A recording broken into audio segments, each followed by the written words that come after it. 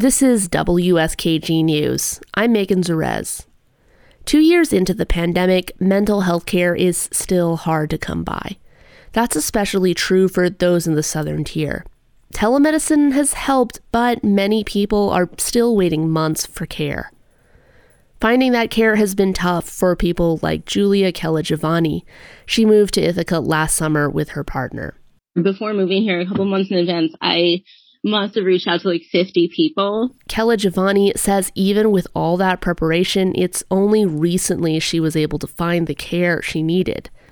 She can use telehealth to talk to a provider in Long Island, but some of her care can only happen in person. And for those treatments, there was no choice but for her to travel to clinics in Elmira and Syracuse. Lex Enrico Santi is a clinical social worker based in Ithaca.